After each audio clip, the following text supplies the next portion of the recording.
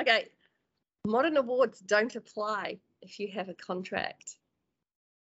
No. In fact, if That's anything, they're equally as that important. is widely held, though, that view. That it extinguishes it. Yeah. Well, we need to remember that awards are a minimum standard. Sure, that's what the contract is for. It's to bolster rather than That's to right. replace, Back up. because the Yeah. awards don't cover everything, obviously. No. But If you fall under an award and you have an employment contract, both of them will apply. absolutely. And And if you don't like the award, think about an enterprise agreement. that's right. And look, there are circumstances where if you fall under an award and you're earning over a certain amount of money, you can have an agreement with your employer to be award free, but that's an additional agreement past your employment contract. So yes, people, awards will always apply in almost every single circumstance. And this goes to this goes to my next one. The award doesn't apply if you're paying over award rate. Oh, so rather than, Like sure, it puts aside the entitlements and things like that, but you're actually still getting paid for. That's Like right. So people see awards. I think in this myth is about people seeing awards as purely a money-based exercise. The award says they're meant to be earning. I'm going to make round figures here, people. They're meant to be earning $1,000 a week based on the work they're doing, with all the penalties and the meal allowances, etc., that apply. But in fact, they're getting paid $1,500 a week. Therefore, the entire award doesn't apply. I love it. I like this myth because it's just so stupid. I think it's the misunderstanding kind of comes from two things. One, that the award is only about money. Like if you look at any award, money is a small section of it. Like a large section, actually majority of it is around conditions rather than remuneration. But I think it also comes to a confusion around that awards don't apply to anyone of management. Yes, if you manage someone, you're out. If you're a manager, you're award free. Or I really like these myths about the awards. There just seems to be so many that float around about who is and who isn't falls under an award. But I do like these ones where if you pay over the odds, the award doesn't apply. Out. Yeah. And I really like this one because it's so not true in so many ways. Even if you are paying over the odds, just by the fact that you're paying a salary does not mean that this person isn't also entitled to some of the other things that are monetary compensation in the award, unless you have a contract that expressly states that this extra money is in lieu of all these other benefits which you would be entitled to under the award. This is so much more complicated than what people are giving it credit for. Oh, for sure. And I mean, awards are messy at the best of times. But yeah, certainly be cautious. And so many of the misunderstandings, and it can be really dangerous for an employer or really risky because of, I mean, there's so much in those awards that if you're just ignoring it or just displace it to later come up as an issue, because they're massive, a lot of them. Yeah. And I always tell my clients or prospective clients, reading awards is like landing a space shuttle into the Hudson River. You really need to take your time.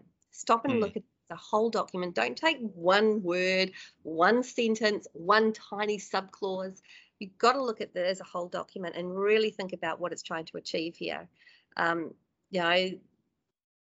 Awards are complicated. Just by paying more money than what is necessarily owed under an award is not going to get you award free. It's just not going to get you over that line. But I do like that one a lot. I got another one. You're not allowed to give bad references. You're not allowed to give bad references. You have to scream praises, even if they were a terrible employee. So, can't give a bad reference. Can't give bad reference. I like it. I like it a lot. Every employee gets a get out of jail free card when they leave, even if they throw a tantrum on their way out. Tell you what, it really there's a reason why references are kept very brief. The questions you get asked are like extremely factual. did they work for you? Did they work for this amount of time? Did they do this job? And it doesn't go much further than that. Because if everyone's getting the praises, then it just diminishes the whole exercise. But Yeah. I mean, there are circumstances when you can't. Obviously, if there's some sort of confidential nature to the ending of their employment. Yeah, or you're not being honest. You're just Yeah, passive, lying. you know, and there's a sort of and I'm using the word in the loosest term possible, you know, some sort of defamatory element to it, because all the person's done is leave their job. Mm. You know, there's nothing else that's happened there. Yeah, I get asked more often than not, would I rehire that person? That's a very interesting question. It's a very interesting question. Because, you know, if they've resigned, you know, they did it for their own reasons. But if they came back to you tomorrow, would you take them back? It's actually a really good question, though, I think. Yeah, and I have taken people back. Mm. Phoebe resigned a little while ago to explore some different options in relation to her degree, and she's back. Nera did the same thing twice. You know, people come back. Yeah, so I get asked that a lot. Would you rehire them? And I think it's a really interesting question, because you can just go no. No, and that says an awful lot, because what you're saying is now having gone through their entire employment and now getting to know them a bit more, I may not have hired them in the first place. Yeah, knowing what I know now, or knowing what they've become, it's not interesting. I wouldn't take them back. Yeah, so look, people out there, as long as you're not treating them in a discriminatory, I mean, I'm talking about illegalities here. There's no reason why you cannot be honest in a review. Yeah. In a reference. I wouldn't go to town, but I would certainly, you know, there's no reason you can't be honest. And to be honest, everybody has flaws. So if you give a review that is only shining reference, you're starting to wonder what the truth is. Because what you want to hear is something that they can't do. What is it that no one's perfect? So what's the imperfection here? Yeah, why are they not there, for example? But well, they're just more than that. Like, for instance, it might be that they were brilliant on the telephone. They were absolutely brilliant at getting stuff done, but their word skills weren't really very good. You know, it might just be something innocuous. It could be that, you know, they've never worked on a computer system, like a practice management system before. So there might be some downtime in their, you know, there's an information inexperience. Yeah. Yeah. So, you know, what you need is an honest answer. You know. Yeah, and they always turned out to work on time, but only just, and it kind of bothered me. You know. So no, I don't see any reason why you can't give a bad reference, as long as you're not getting up to mischief in that reference. Yeah, you're not breaching a confidentiality agreement, or you're sort of defaming them, or it's just not true. It's just nasty. Now, the last but least, extending probationary periods. Oh no, sorry, the second to last, extending probationary periods. Well, let's talk about the bigger myth that's there, which is probationary periods. It's just full stop. You know, we know that, sure, you can't bring an unfair dismissal application. So, for certain circumstances, 6 months, some 12. But there is plenty of other reasons why people get fired. It's not this idea they can be fired for any reason, because if it's discriminatory, if it's for breaches of general protections, probationary period is completely useless. So what would be the benefit of extending a probationary period then? I think probationary periods, full stop, are just a way of putting an employee on notice that they're getting reviewed. Yes. And that they need to pick their game up, but when I keep their game good. But my issue with having them, and this is a more management thing than anything, is you're almost encouraging them to slack off after the probationary period. You know, that we expect this as your performance, but then now that you're actually more experienced, you're more productive, because everyone knows there is a certain, you know, delay in productivity when you get a new employee. But then after 6 months, we're kind of implying that the person can't slack off because they're out of their probationary period. If we're really sticking firm to it, I don't like the optics of what you're giving off. Yeah, look, it's weird, isn't it? Because probationary periods in the contract normally state during your probationary period, your employer may terminate for any reason. Actually, that's not true. We know that's not true. You can't terminate for a discriminatory reason, for a general protections reason. There may not be available to them unfair dismissal, but there could be breach of contract. You know, it's not, that doesn't exist it's a legal anomaly.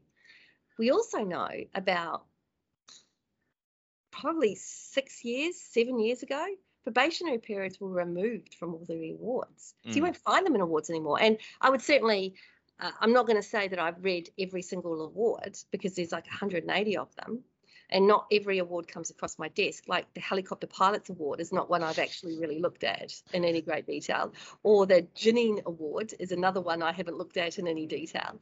But certainly it's my experience that they've been taken out of awards. So they really are just a legal anomaly that people like to put in. What they're really saying is, we're keeping an eye on you. You're right. But can you extend it then? Can you say to somebody, your probation in your employment contract, let's look at it from a contractual position. Is it lawful for an employer to say into your contract, you have a probationary period of 6 months, and then at week 5 months and 3 weeks, you're told, oh, look, we're going to extend it a further 3 months?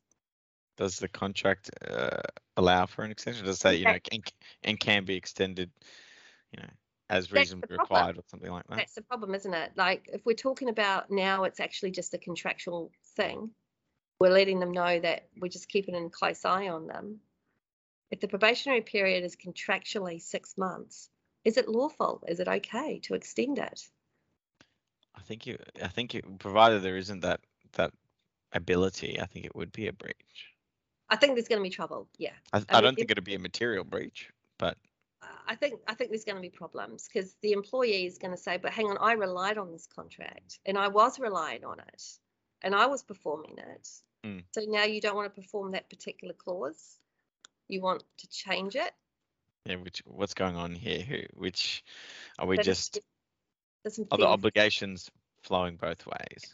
So yeah, I think there's going to be some problems. I think it's probably, if you're the sort of organisation that does extend probationary periods, then you need to have a clause in the contract that provides for it. Yeah. I think that's probably the sensible way forward. But the danger with extending it is if you have forgotten about the actual legislative part of what a probationary period is. And what I mean by that is that it's actually just to stop unfair dismissals after, let's just say it's 6 months for this particular example. Is if you extend it and then you seek to rely on it, thinking that it still remains, as in you can terminate for any reason, and you're now into, let's say, month 8, you're going to have issues that you're going to fall into, especially if you are firing them for a reason that isn't really valid. This is exactly right. There's fascinating, isn't it? Now I'm going to move away from these myths, because I think we've there's plenty more, but we'll keep that for another day. I was watching this BBC series called War of the Worlds. Yes. It's a 3-part series, so it's not the one that we all know about. Oh, maybe the SBS one, I think, where it's this 3-season malarkey. This is 3 episodes, all an hour long, and I watched them. I think I watched it on ABC iView, whatever. Yeah, whatever. And it was set back when War of the Worlds was actually written by Orson Welles. That was set back in time. And it's in the 30s or the 40s or something. No, it's set in Victorian age. Oh, right. So looking at the turn of the century. Sorry, not this century, the last century. So which is strangely still called turn of the century, but 122 years ago. And it was set in such a way, and I really like this. I'm gonna make a point in a moment. It was set up to what happened next, because if we know War of the Worlds and you've listened to the Orson Welles, then we know it didn't take long for those pesky Martians to all die out because of the bacteria that everywhere. And this was leaning on the fact that when the Martians were sucking the blood out of people, which is what Orson Welles was alluding to when they were saying they were eating us, that they were catching typhoid. Right. Very old. Oh, I'm sure it's still around somewhere, but yeah. Yeah, it's one that you can vaccinate against now, obviously. Which and I really like this concept where it's set after typhoid killed all the aliens off, but the Earth was still covered in this weird alien red growth. And if you remember in Orson Welles, they covered the Earth and made the sky red because of it, with this red stuff to make it look like Mars, because back then we thought Mars was red, and we know it basically is, but let's set aside our We know it's more of an orange, like not too so, dissimilar to our desert. Yeah, so we've got a few amount of people left who may or may not have typhoid, and the aliens are all dead. And this is just this sort of like zombie apocalypse type situation where this red stuff is causing the people for the water source to be poisoned. So people are no longer being able to have children. And the food source is also disappearing because you can't grow in Earth that's had this red stuff growing in it. And the story is actually a bit more macabre than that. You could grow over gravestones of those people who have had typhoid. So the concept was their bodies would disintegrate into the earth, and typhoid would be inside the earth, and the stuff would go on it.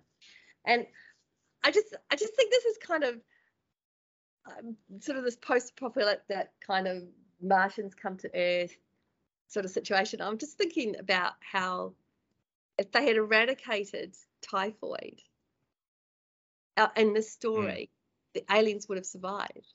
And they would have, killed everyone. Yeah, I really like this kind of post kind of story, and I like the concept where vaccinations back then, now they were looking at how to vaccinate or how to culture this typhoid and stuff like that. I just kind of like this concept where we look at it from the aftermath. It's a little bit like is it Roberts who wrote a book about what would happen if the Nazis had won the war. Yeah, there's actually a TV series, I can't remember about it, where it takes this assumption that they win, the Axis powers win, and it's set, I can't remember the name, but it's set in America post-war, where it's basically split down the middle, Texas almost being the boundary, and Germany's on, I believe, the East Coast, and Japan is on the West Coast. Right. And there's like growing tension between the two about those two fighting, and then there's kind of a American kind of underground type of movement to try and overthrow both of them. It's quite fascinating. I like it. I like it a lot. Yeah, I like these kind of stories of what happens next, because we all know, I mean, Orson Welles is they all thought it was true at the time. It freaked everyone out, which I think is really hilarious, but it did. You watch plenty of kind of apocalypse movies, one of your absolute faves. Having done all that and watched everything you've seen and read whatever, if you were to point to one thing that would the most likely to be, an apocalyptic event, what would it be? I like these illnesses. I think, obviously zombies are going to have, there's a logistical problem there of, zombies don't exist. Aliens coming to Earth, a meteoroid hitting the Earth and creating an extinction level event. There are a few that I watch that are about the rapture, which are interesting. So if you the belief in the higher power, where God comes back, takes all the goodies and leaves all the baddies. I'm simplifying it because the rapture is not. We're not going to be talking about Genesis or whatever, Genesis book 5 or whatever it is. I'm not getting into a philosophical debate about religion, but yes, there's an awful lot I watch about the rapture. I actually also like these ones where we are our own destruction. As in we all just bomb each other to hell. No, we create such a poisonous earth that is actually not sustainable anymore. this kind of Mm. green kind of concept that ecologically we do something that tips the balance against us, and it just keeps going. So at the moment, there's a lot of people out there who will say that we're on a precipice, and it could go either way, and we don't want to tip the balance, so we all fall off, and that's the end of us. But a lot of these apocalypse movies are about tipping the balance, and it just happens really fast. Like you've got a ball bearing, and whatever, off it goes. Which is strange because Yeah, that doesn't really make a lot of logical the sense. Ice Age and all that sort of thing. Yeah, I actually really like those ones, and I don't know how true they are, but that one is also one I think is probably, if I'm going to be a doomsday prepper, I might prep for something like that. I mean, isn't it naive of us as humans though to think that we're going to be the maker of our own doom? Like that we are so powerful that we can destroy ourselves. And what I mean is, Earth's had what, I think it's 5 mass extinction events, and none of them we would have had any ability to stop. They would have been completely out of our hands. The concept that the dinosaurs were killed by a meteorite that caused them, or when the subterranean crust or whatever blew and all the volcanoes went off, and there was a massive ash cloud and killed everything. I mean, we had no ability to stop that. We don't have any ability to stop that. Yeah, I guess you're right. right. It's naive of us. It's kind of almost egotistical of us to think that we are so powerful that we can destroy the Earth. Still, with COVID, we've done a very good job of wiping out quite a number of people on this planet just by moving around. My hot take on apocalypses are that I agree that it'll probably be a disease, or we destroy the Earth or something, but I don't think it will be extinct. I think we have the ability to plateau our population. Right. So you're saying that although we will wipe out most likely an awful lot of us, humans will survive. Yeah. At some level. Because I think fundamentally our thing that makes us different to most animals is our ability to survive as a human race and to do what's necessary in order to survive. But I think we could definitely plateau it. I mean, that might be horrific, but there's which is it? The one with Dennis Quaid in it, where where that kid that plays Spider-Man is stuck in the New York library with a bunch of other people. Day After Tomorrow?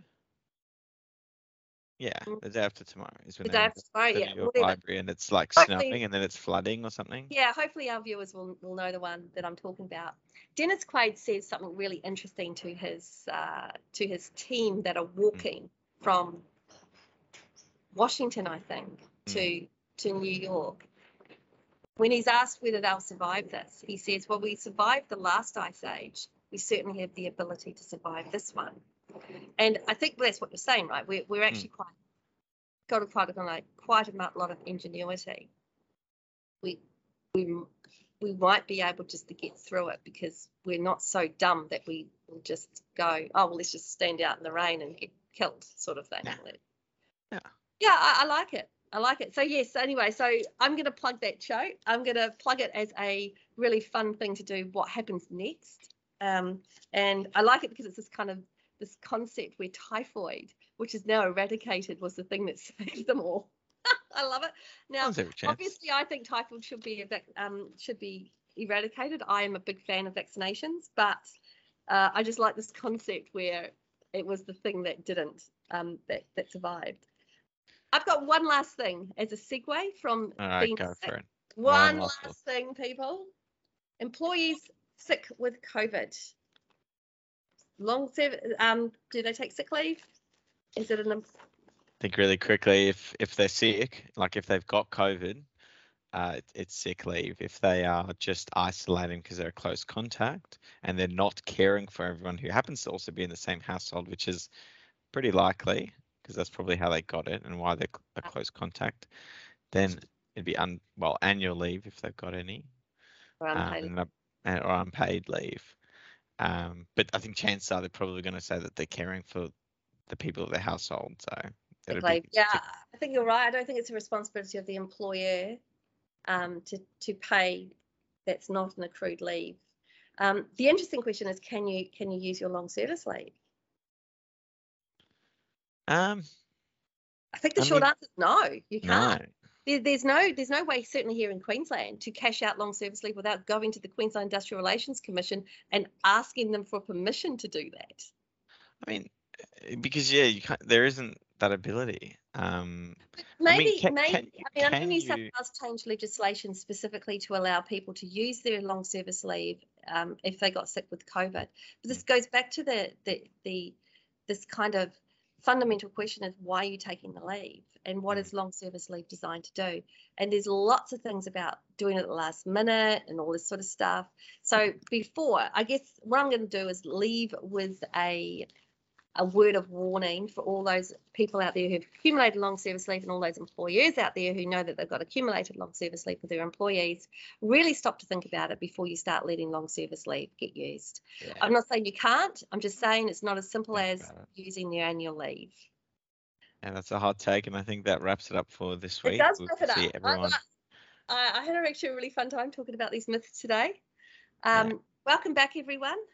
Happy New Year, and we're fast coming up to Chinese New Year, which we're going to be celebrating next week on Tuesday. Super looking forward to that.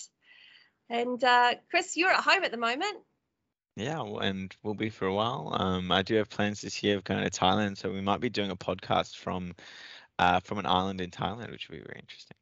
Be happy to see that. Well, people, thank you for watching and listening. You were listening to the Lawcast from MJT Law. It was Christy Santana and Melanie Thorley, and see you next time. See you in 2 weeks. So yeah. See ya.